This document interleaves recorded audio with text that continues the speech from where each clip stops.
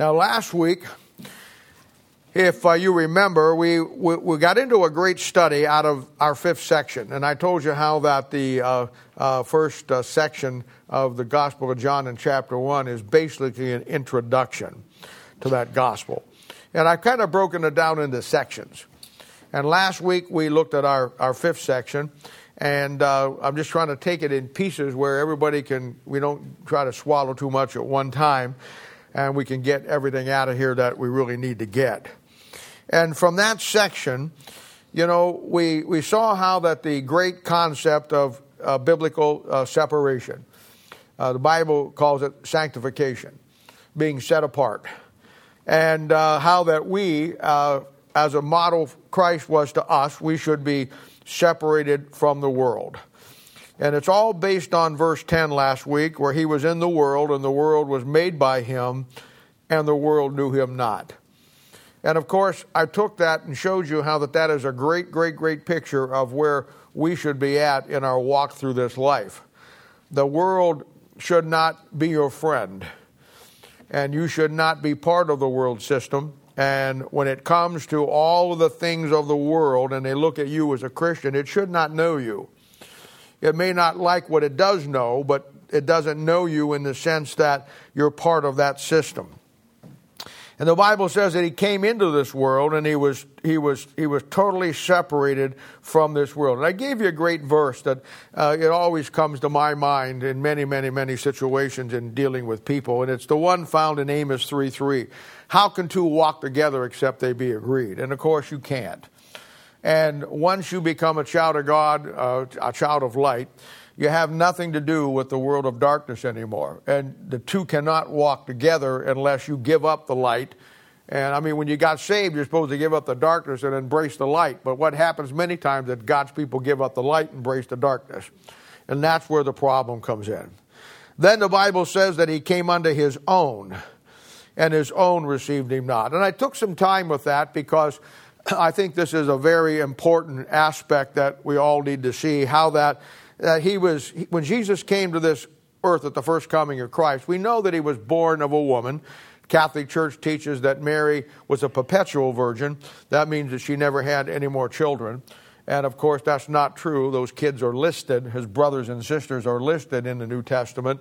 And there was more children that she had other than him. But it also tells us that his own brothers and sisters, outside of James, the Lord's brother, but his own brothers and sisters rejected who he was. And he got separated from his own family. And I told you last week that, unfortunately, you know, that's what happens. And that's a great model in the Bible. I would think it would be a great comfort in the Bible for someone who finds himself in that situation with your own family, because it does happen. You know, Luke chapter 12, verses 51, 52, and 53, Jesus himself said, "You suppose ye that I come to give peace on earth?" And, you know, and that's what we always hear. At Christmas time, you'll see every Christmas card, every front yard and everything there, peace on earth, goodwill toward men. And that's the way the world supposes that Christ came for. And, of course, he says, "Nay, I tell you, nay, but rather division." Now that goes against everything that the evangelical world and certainly the mishmash Christian world preaches today, that we live in a world in Christianity where everybody is trying to get together. And the Bible clearly says that Jesus didn't come to put everybody together. He come to divide folks. And he divides them over the book that you're holding in your hand today. And he said, "For from henceforth there shall be 5 in one house divided, 3 against 2, and 2 against 3. The father shall be divided against the son against the father, the mother against the daughter." I want to underline that one. "The mother against the daughter, and the daughter against the mother-in-law against her daughter-in-law." Of course, mother-in-laws are against everybody, so that doesn't really matter. "The mother-in-law against the daughter-in-law, and the daughter-in-law against the mother-in-law." And this is a pure case where the in-laws become the outlaws. And, you know, you can deal with that all the time. And these are separated because of the Word of God. The Word of God will divide you from your own family. And I've seen it all in my ministry. I've dealt with situations where it's happened. And it's simply because the greatest single aspect of the Word of God before anything else is that it divides. He divided the light from darkness in Genesis chapter 1, verse 4. Hebrews chapter 4 says when you get saved, He divides you from the flesh to your soul. And after you're saved, then He separates you and divides you from the world. And sometimes that will even affect into your family. Somebody said one time to a young lady, what justification do you have from separating yourself from your family? And the answer would be the same justification that Jesus had. Let me be clear here. Jesus didn't leave them. They left Him.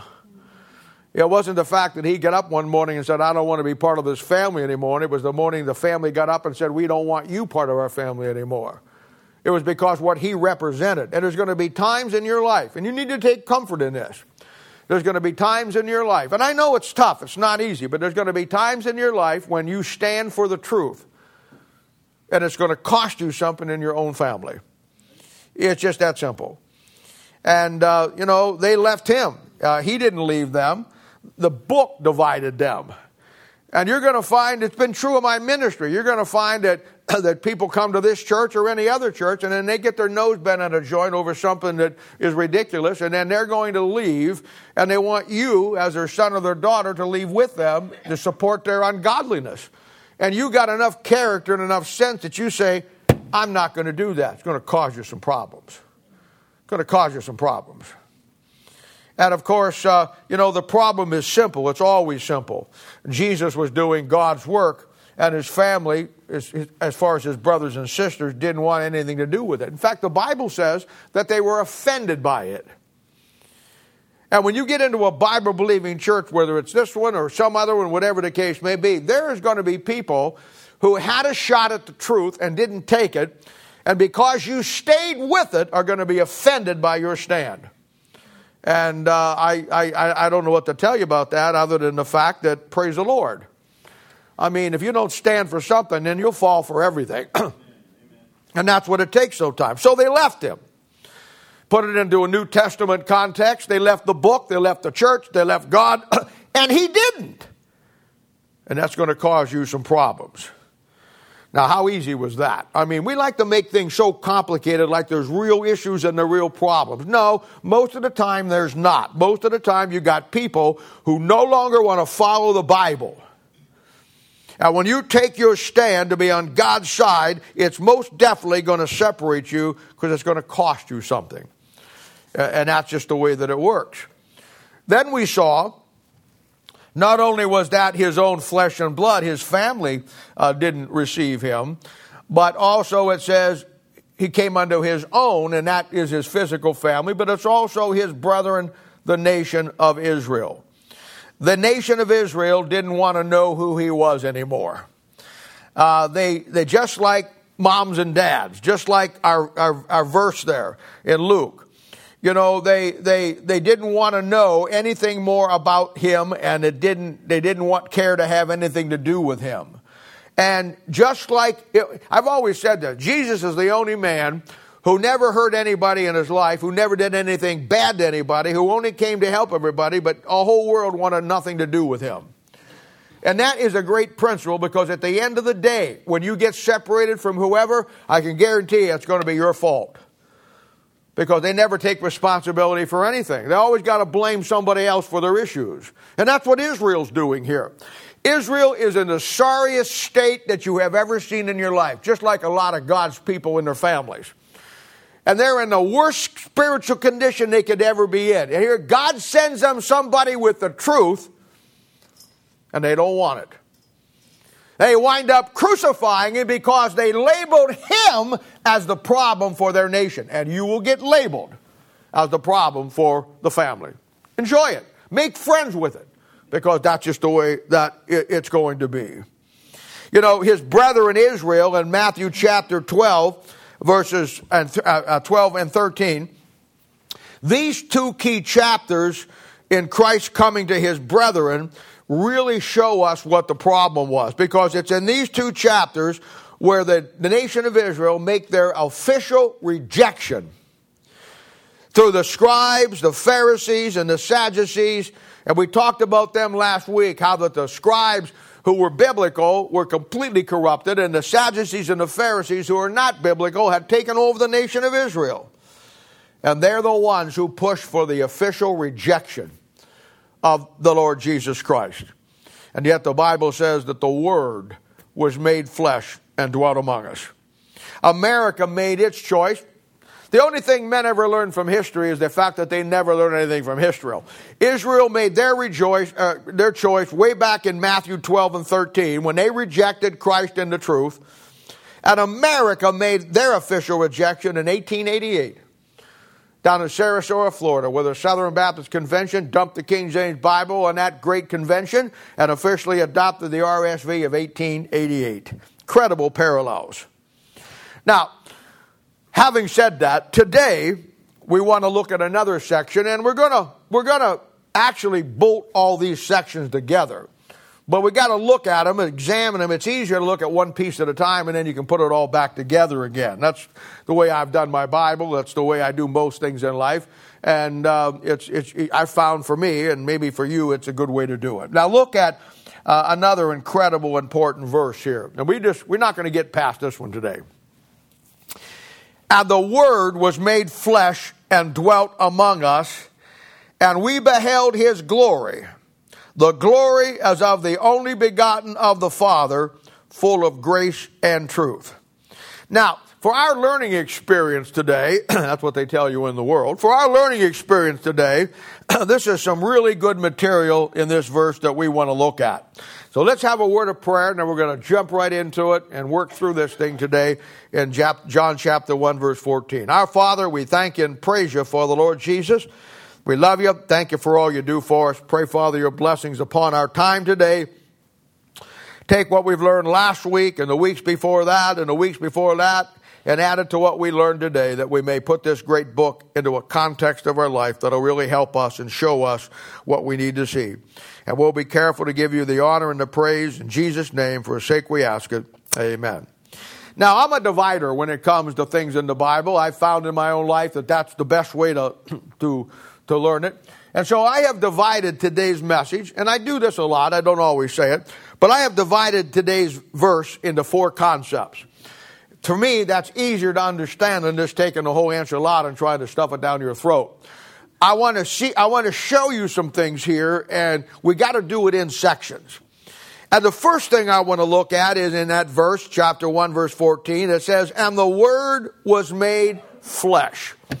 I want to talk about that for a few moments. And right here, without going any farther, we have the issue of our day. We have the issue of Christianity today, and I think that it needs to be addressed, and it certainly needs to be answered. And the question is today, do we have the very Word of God? You know, in church history, we know from Revelation chapter 1, 2, and 3 that there were 7 periods of church history. And I've told you when we come through church history that each period of church history had to deal with a doctrinal issue. Something that the church, the true church of Jesus Christ, some heresy that came up that they had to confront and keep from taking over and penetrating into the church and defend the Bible against it. Every period of church history. And for you and for me, from 1900 on, it's been the issue of the Word of God. Do you have the absolute, perfect, inspired Word of God today? Was Christ the incarnate Word at the first coming, or was he not? Did the verse mean what it says when it says that the Word was made flesh and dwelt among us? Is that true? If it is true, when he then goes back to heaven in Acts chapter 1, does he take the book with him and leave it here? If he takes it with him, then he basically says to the church for the next 2,000 years, you figure it out. Let man give you the best rendition of my life and what I want to do through your life that he can. I'm out. I'm going back to heaven, and I'm taking the book with me, and you guys are left to figure it out on your own. In other words, can you have the very Word of God today as perfect as He is, without sin or any error in it? Now we know, and there would be no argument, that when Jesus came, He was sinless. Your salvation depends on that. The Bible says He became sin for you, but He was a perfect man and without any sin on Himself, and then God put our sin on Him. Now, we all would agree with that. The problem is, do we now believe that the very God who gave us a sinless Savior can give us a sinless Bible? Okay, that's the problem. That's the problem. And if it is available, where is it? How do I get my hands on it? Now,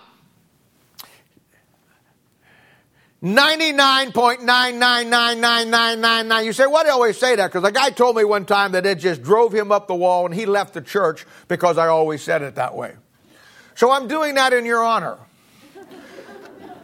99.9999999999999% of the pastors, Bible teachers, Bible colleges will tell you that you can't have it. And we were told in verse 1 that in the beginning was the Word, and the Word was with God, and the Word was God. Now, that's either true or not. I believe it's true. Now we're told in verse 14 that same Word that was one with God has now come down and been manifested in the flesh. If we take that at face value, then Jesus Christ was the living, perfect example of the Word of God. Because in heaven, the Word of God is settled.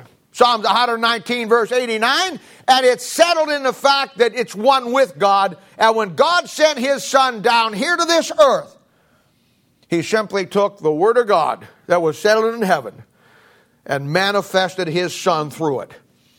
And when Christ showed up, you have the incarnate Word of God. 1 Timothy chapter 3, verse 11 says, and without controversy. No controversy about it. He says, without controversy, God was manifested in the flesh.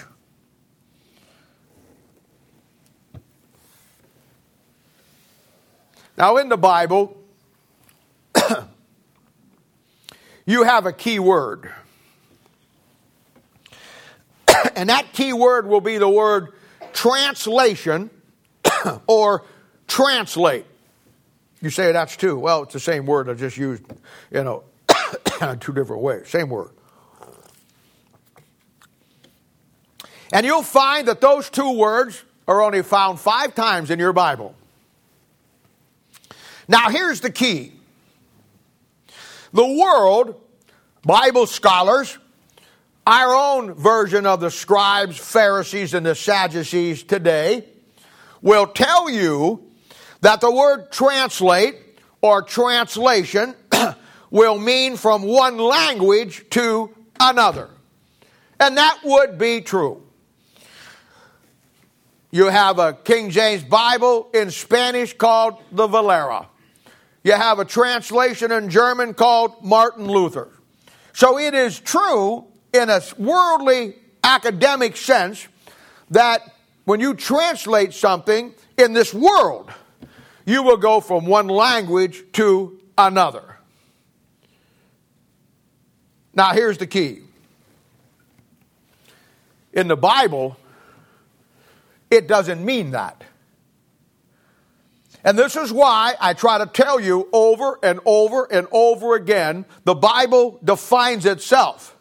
We sell Noah Webster's dictionary back there in the back, and it's a fine dictionary, and I recommend it. But I'm going to tell you, over and above that, the greatest dictionary of how God uses words is the Bible you have in your hand today. You see, the world, scholarship, your pastors, Christianity will tell you that the word translation or translate means one language to another. But in the Bible, that's not true. And this is the key how you can know today that if you have a King James 1611 authorized version, you have the very words of God that are perfect, that are inspired, that have been preserved, and were out proven error, and you do have the Word of God based on the word translate or translation. Because in the Bible, the word translate or translation, here it comes, is never used in the form of one language from another.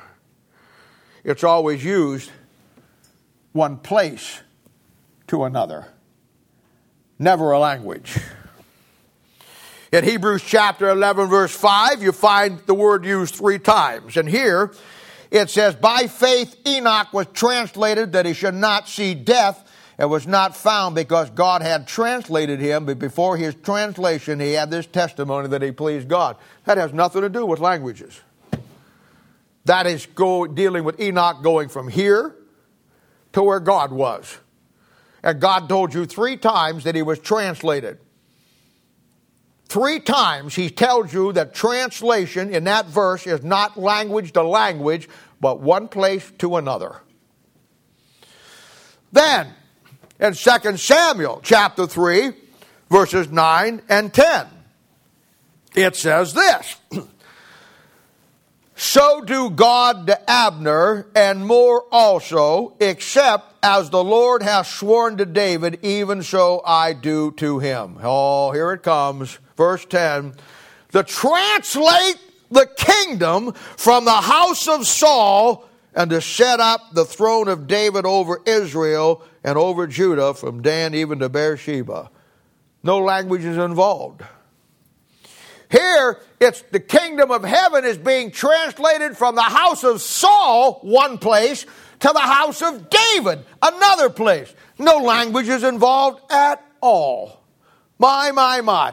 You would think that somebody that claims to know the Bible, that someone that works in a Bible college or works in a church and teaches people all week long and every Sunday would just know a little bit about the Bible. The word translate or translation never deals with one language to another. It deals with one place from another. Look at Colossians chapter 1, verse 13. It says, who hath delivered us from the power of darkness. Talking about Christ.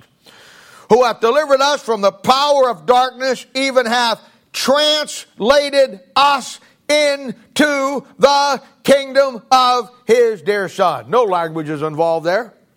You were translated from the world in darkness to his Son in light. You went from the power of darkness and you were translated into the kingdom of his dear Son. Now, if you don't know what that kingdom is, that's your salvation. And at salvation, John chapter 8, verse 44 says, "If you're of your father the devil, and the lust of your father you shall do. He was a murderer from the beginning, and abode not in the truth, for there's no truth in him." Before salvation, you were in that family, and that family was darkness.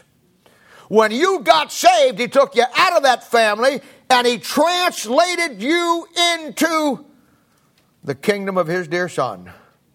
That's the kingdom of God. And Romans chapter 14 verse 7 says that that's a spiritual kingdom. And Luke chapter 17 verse 21 says that that spiritual kingdom, kingdom of God, is inside you right now today. That is Colossians chapter 1. That is the spiritual circumcision. That is your soul becoming one with God's Spirit at the day you got saved, and God used no language to do that. He translated you from the world into the kingdom of his dear Son. He just moved you, he just translated you from one family to another. Because in the Bible, the word translation never is about languages. Now you see the importance of allowing the Bible to be your true dictionary.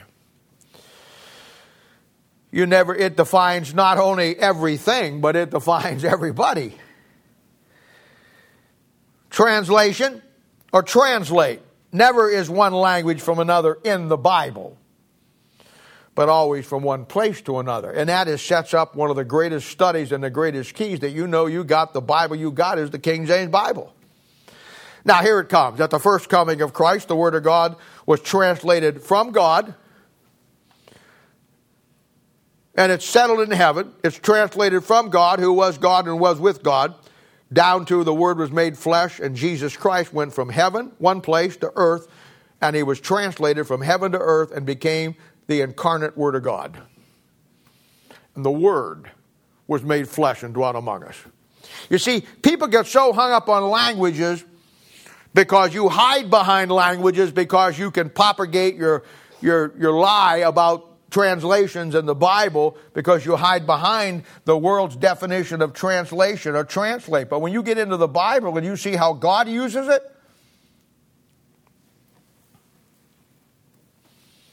and at the first coming of Christ, the Word of God was translated from God, heaven, down to earth, and the Word became flesh, and it was manifested, and the Word became flesh. Now, when Christ goes back to heaven in Acts chapter 1, he didn't leave us without a Bible. He didn't leave us without truth. He didn't take it back to heaven with him. This time, he translated it from his Son into a book, which the Bible says is his mind. His body went back, but his mind stayed, and he translated Jesus Christ into a book. One place to another. So you and I could know him. Philippians 2:10, the book of 1 John. So the Bible now in the church age tells us, after that transition takes place, it says in Philippians chapter 2 verse 5 that we have the mind of Christ. You know why? Because when Christ's body went back to heaven and God translated him back up there, he translated it not the incarnate word, but now the written word. And that's why you have a Bible, and the Bible says that Bible is the mind of Christ, and you are to let that mind be in you, which was, here it comes, also in Christ Jesus. God translated his body back to heaven, but he translated his mind into a book and gave it to you and me. Then he says in 1 Corinthians chapter 2, verse 16, he says, who hath known the mind of the Lord that he may instruct him? That's a good question. How would you find the instruction of God if you don't know what God wants you to do? Are you going to rely on a man telling you what God wants you to do? Or are you going to rely on God telling you? How's he going to tell you? How are you going to know what's on God's mind for your life unless you have that mind?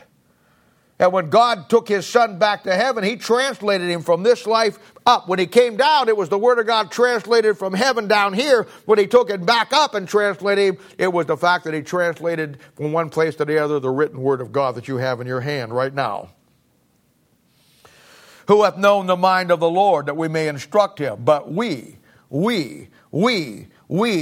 have the mind of Christ. You got it right now. And if that wasn't enough, 1 Peter chapter 4 verse 1 tells you and me that we are to arm ourselves with this same mind. That's the same mind that was perfect in Christ.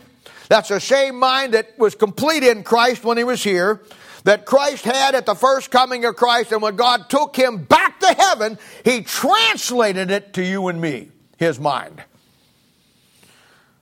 The Word was God manifested in the flesh and now manifested or transitioned into a perfect book, the mind of Christ. And that perfect book is the King James 1611 Authorized Version. It's just that simple. It's perfect, it's complete, it's inspired, it's preserved Word of God. Now, you see how easy that was? The Bible always makes it simple. It's man who wants to tell you you got to spend 20, 30 years and $200,000 to study two dead languages that nobody speaks anymore and figure out your Bible. That's what man does to you. God put it down into third and fourth grade English. His Holy Spirit of God enveloped that book and gave us everything the way he wants, and it contains everything that we need. Now, let me pause here for a moment and show you the other side. For the record, when you get into churches today, the neo-evangelical maniacs, most Baptist idiots, when you get into most Christians who teach the Bible today, the standard teaching will be, and just listen to me carefully. In fact, don't even take any notes on this. This is so absolutely incredibly stupid that you don't want to miss this. Because when I'm done, you're going to think how absolutely absurd all of this is. Hey, I've been in this business for almost 50 years. I've seen it all. I've heard them all. I've talked to them all. I know exactly what they teach and why they believe it, and that is the basis for why I believe what I believe. But here's, for the record, here's the standard teaching. They will tell you in Bible colleges, most pastors, in most churches, that the Bible is the inspired and perfect Word of God in the original autographs. And all we have today will be a translation. King James Bible translation, New American Standard, RSV, NIV. Those are translations. And the reason why, since 1900 up to where we're at today, you've had over, 300 new translations? And every year they come out with a couple more, is because scholarship, our scribes, Pharisees, and Sadducees of our day do not believe that any Bible is perfect, but only a translation. So they keep upgrading it based on the Greek and the Hebrew that only they know, to give you a more accurate Bible, but yet it may be closer to the originals. It may have more truth than the last one, but it will still not be perfect, because the only perfect Word of God is in the original autographs. That is their position. And they will tell you that you have to go back to the Greek and the Hebrew, get those Greek little nuggets of gold out of there in Hebrew that will explain the Word of God to you and make it so much clearer. And because none of you saps can do that,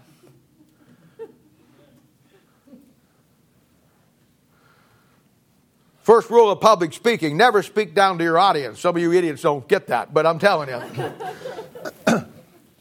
Because you and I can't do that, we have to go to them. And very subtly, very quietly, with all the meekness and humbleness of the demonic spirits in the lake of fire, they take the place of the Holy Spirit of God in your life. No more do you get on your knees and ask God to open up the Scriptures to you. Now you just go to your Greek or Hebrew lexicon, and when you can't figure it out, you go to your scribe, your Pharisee, your Sadducees, and he'll tell you what the verse means. Now, some of God's people are okay with that. I'm not. I believe the Bible was given to the common man in a common Bible, that anybody on this planet could figure out the Bible, and you do not need a college education in a Bible college or Greek and Hebrew to figure it out. In fact, that'll be a deterrent.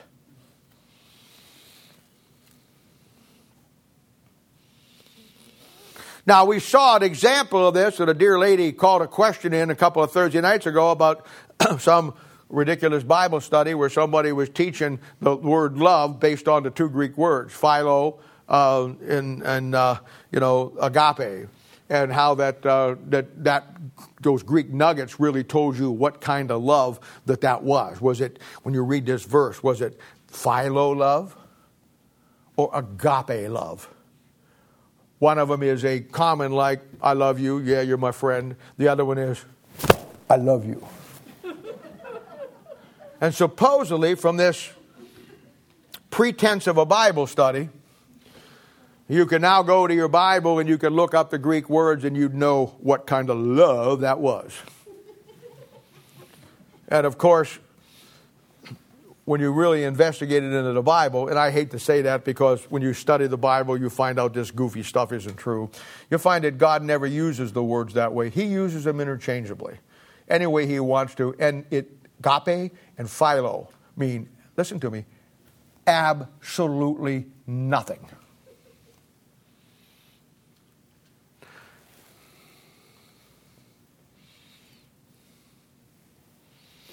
And the fact that Greek and Hebrew is a necessity for you figuring out the Bible is the greatest, without a doubt, the greatest lie that ever was hatched out of the depth of hell. Now, here's the false teaching in all of this. Bible scholars, Bible colleges, Greek scholars, Hebrew scholars will be, and I don't even know how to say this in a nice way, and I'm not even trying to. They are some of the most demonic, satanic implants that you'll ever find in Christianity. And before you raise the roof with that, go back in history, just like the demonic Sadducees, Pharisees, and the scribes of Jesus' time. Now here's the deal. You want the facts? All right. Here comes the cards face up. The originals. Really? Years ago, there was a preacher preaching, and he didn't believe the King James Bible was the Word of God. He was a good preacher. And he's preaching from the pulpit, and he got preaching on something that led to the Bible. And he's waving, and he was preaching out of a King James Bible. And he's waving it back and forth saying, we believe the Bible is the plenary, inspired, absolute, perfect Word of God, and you can rest your soul on it. And everybody in the place went crazy and amen. Well, got my attention. Shortly after that message was over, I met him in the hallway and I said, well, praise the Lord, brother. I said, you finally have come to the place where you believe the King James Bible is the absolute perfect Word of God. He said, well, certainly not. I said, you were waving it up there saying this. He says, well, I was talking about the original autographs. I said, now I know your shoes are black, but Buster Brown, isn't that just a little deceptive? That you're getting up there not believing that the Bible is the absolute perfect Word of God, but you're waving it back and forth, telling the people out there, and he says, well, they know the difference. And I thought to myself, you know what?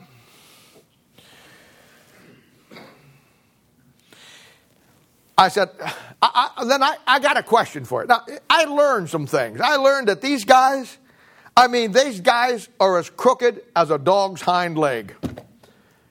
These guys, when they get up in the morning, they're so crooked, they got to screw their socks on. I mean, it's unbelievable. And I said to him, I said, well, let me ask you a question. Does not the word Bible mean books? And he said, yes, it does. And I said, so the 66 books of the Bible make it a Bible, correct? Yes, that's correct. I said, well, let me ask you something. When in history, whenever, was all the original manuscripts in one book? They weren't. Nobody in the history of the world has had, if the original autographs are the inspired Word of God, and they are your perfect Bible, there was never a time in the history of the world in almost 6,000 years where the original manuscripts were ever in one book. So the originals, nobody's ever had them. Nobody has ever read them. All you have in the Greek and Hebrew manuscripts that you have are copies that are what? 600-700 years old than where the originals were wrote. Nobody's ever had them. Nobody ever really has read them. In fact, what do you do with this, doctor? In Jeremiah, the book of Jeremiah, Jeremiah writes the book of Jeremiah.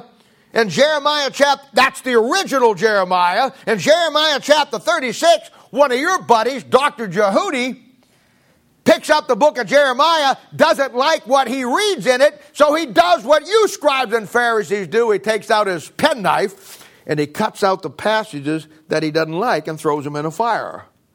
The problem is he didn't like any of it, and by the time he's done, the first set of originals of Jeremiah were all put into the fire.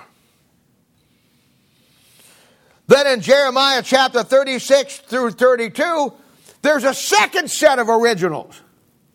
of the book of Jeremiah. How do you explain that? That one gets destroyed, and lo and behold, in chapter 51, verse 61, another set of originals of Jeremiah gets penned by the hand of Jeremiah. And the Bible tells you in chapter 36, verse 32, that none of them matched word for word. He added words to every original, and now you've got 3 sets of originals.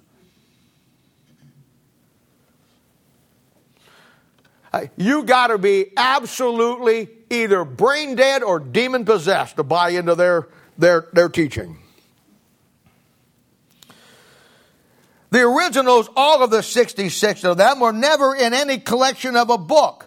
So when you say the Word of God is only perfect and inspired in the originals, that's the real Bible, you're talking about something that no one has ever seen in 6,000 years. It never existed. Nobody has ever read it. Nobody could ever get their hands on it. And it's a figment of your imagination, because this mythical, magical, mystical Bible that you say is perfect couldn't be found anywhere in 6,000 years of man's history. Do you think Paul had the originals of Moses?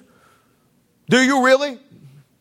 Do you think he had the original copy of Isaiah? Do you really?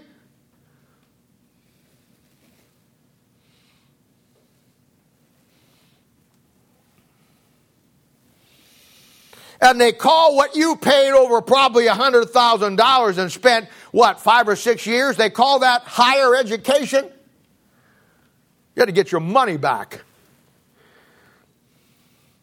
The Bible says the Word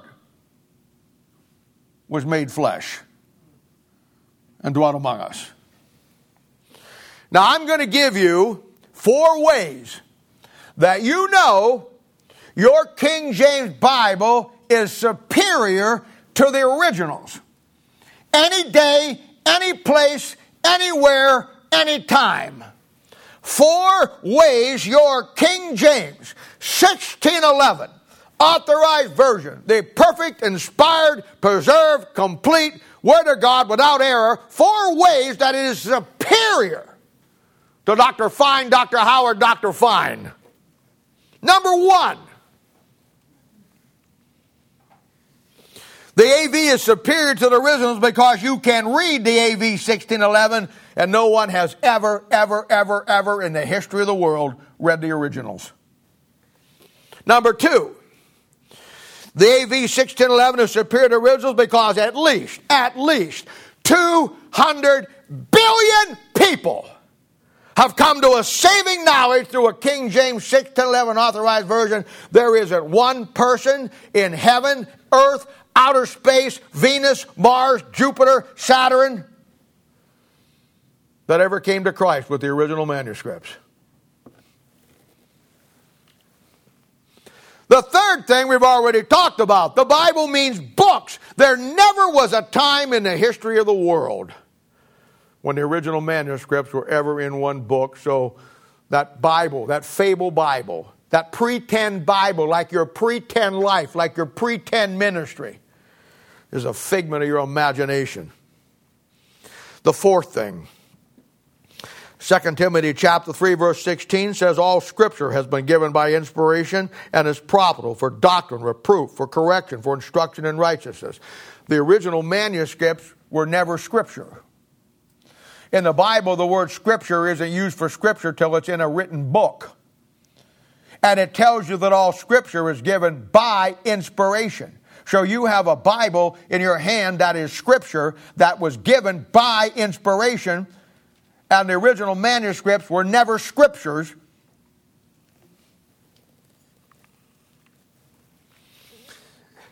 And the Scriptures you have are profitable for doctrine. The originals aren't. It's profitable for reproof. The originals weren't. It's profitable for correction. The originals can't. And it's profitable for instruction in righteousness. The originals aren't. And it also perfects you. How do you get perfected by the Scriptures if the Scriptures don't exist? Only in the minds of the Sadducees, the Pharisees, and the corrupt scribes today, which we know and love as our Bible scholars. How do you get perfected? And then at the same time, it says there's furnishings that the Word of God puts into your life. How do you get perfected for the work of the ministry and get the furnishings that you need in your life if the Bible doesn't exist except in the figment of minds of scholarship in the original manuscripts that never existed in a book? Therefore, it never was a Bible. Therefore, you don't have it. The answer to that? The Word was made flesh and dwelt among us. And God translated him from heaven to here, one place to the other. And then when God translated him back, he gave you the written Word of God, a King James 6:10-11 authorized version, which now we know is the mind of God, the mind of Christ, and you are to arm yourself with that mind. And those are the inspired scriptures. Now, if that's not superior, then you're out of your mind. Right now, you have a perfect book that is God's mind. You have the Holy Spirit of God inside you, Christ in you, the hope of glory, Colossians chapter 1, verse 27. And the church right now is called the body of Christ. Not this building, you. And you should know now that there's two adoptions in the Bible in Romans chapter 8. When you got saved, you were spiritually adopted. That's your soul. He lives inside you, the kingdom of God, that you were translated from darkness into that kingdom. It's inside you. And then there's coming a day when you get your physical adoption and you get Christ's glorified body. And I showed you yesterday in Bible Institute how that there's coming a day, Hebrews chapter 8, when there'll be no more preaching. In the millennium, there'll be no more people preaching. There'll be no more passing out tracts and no more people getting saved like we do in the church age. And there'll also be no more Bible. And I showed you that clearly from the Old Testament passage based on Hebrews chapter 8 yesterday in Institute. No question about it. In the millennium, all those things cease. Now, I know. So many of God's people, you're so shallow when it comes to the Bible, you have an IQ below subplant life. I get that. But I'm telling you right now, you think that all through history of the Old Testament, now and on into a millennium and on into that, people are trusting Jesus Christ as their own personal Savior. And I showed you yesterday how that is completely false heresy and not true. And the reason why there is no preaching and nobody going around like you do right now saying, do you know the Lord? Do you know the Lord? Do you know the Lord? Is because the Bible says in Hebrews chapter 8 that everybody will know who he is because he's sitting on the throne in Jerusalem and the whole world knows who he is. And the reason why there'll be no Bible? Oh, here it comes. The reason why there'll be no King James Bible in the millennium? Oh, here it comes. You will be the Bible.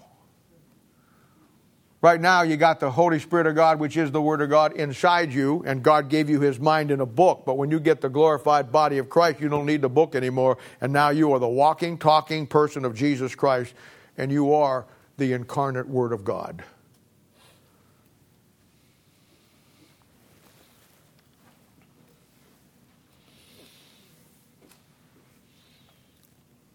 The mind of Christ, translated to you in a book, not from one language to another, but from one place to another. And when you got saved, spiritually circumcised, when you got moved from translated from the kingdom of darkness to the kingdom of light, then you got the mind of Christ in the Word of God. And through that mind, you get at salvation transformed, Romans chapter 12, by the renewing of your mind. And then after you get saved, you go through 1 John, Gospel of John, then you get conformed to his death. At salvation, you get transformed. Through your walk with God, you get conformed under the death, his death on the cross. Your Bible is the complete, perfect, inspired Word of God, preserved for you by the Holy Spirit of God, to be God's translation to you in this church age. I mean, come on. Let's just try to get a little common sense here. I know common sense is not too common today, especially in churches. But what good is the fact, I mean, honestly, let's ask yourself an honest question. What good is the fact that God inspired something somewhere if he wasn't God enough to preserve it to get it to you? You think I care that God was God enough to inspire it, but he wasn't God enough to preserve it? I mean, come on. I mean, the Bible says that Jesus Christ is the incarnate Word of God. The Word was made flesh and dwelt among us. Do you not agree that God brought him through sinners? You think Mary was the Queen of Heaven like the Catholic Church teaches? You think she was sinless? You think God had to find a sinless woman to bring forth a sinless Son of God? No. The only thing holy about Mary was her socks. Yeah, I like that joke too. It went over big in the 6th grade when you're dealing with junior high kids. You obviously are much more sophisticated now. She wasn't holy. You know what Mary said? She says, I rejoice in God, my Savior. She was as big a sinner as you are, as I am. You don't have a problem with the fact that God could bring the incarnate Word, the Son of God, down into this world through a sinner named Mary, live in a sinful world, grow up in a sinful world with sinful brothers and sisters, sinful moms and dads, and yet God preserved him that he never got tainted with sin. You don't have a problem with that, do you? You defend that. That's the virgin birth. Oh, that is the sinless Son of God. Woo-hoo! You're all over that. But let me tell you something. You have a problem with the fact that God could bring the sinless incarnate Word through a sinner and bring him down through history and keep him perfect, but he couldn't do it with the Word of God. See how stupid you are? How stupid you are? You say, you shouldn't use the word stupid. I don't like the word stupid, but I like using it for you. Because you're stupid. You're one of the most stupid people standing up and teaching the Bible today and telling God's people that they don't have the absolute truth of the Word of God, that they got to go to you. They got to go to the Greek, Hebrew lexicon, or they got to go to a Greek New Testament. You got to learn Greek and Hebrew so you can have a relationship with God. Are you kidding me? And I'll be honest, the only people stupider than you are the people that are in your church listening to you this morning. Some guy came in here and there was a guy in the church here several years ago that got up there. That church used to believe the King James Bible, don't believe it anymore. And they got up and he was such a radical, rebel, demon-possessed, whatever. He waved his NIV and he says, I want everybody to know that I am NIV positive this morning. And everybody cheered and clapped. Well, let me tell you something. At the judgment seat of Christ or wherever you show up, you would be much better shape with HIV than you will be with your NIV. But that's just the rantings of a radical, foaming at the mouth guy.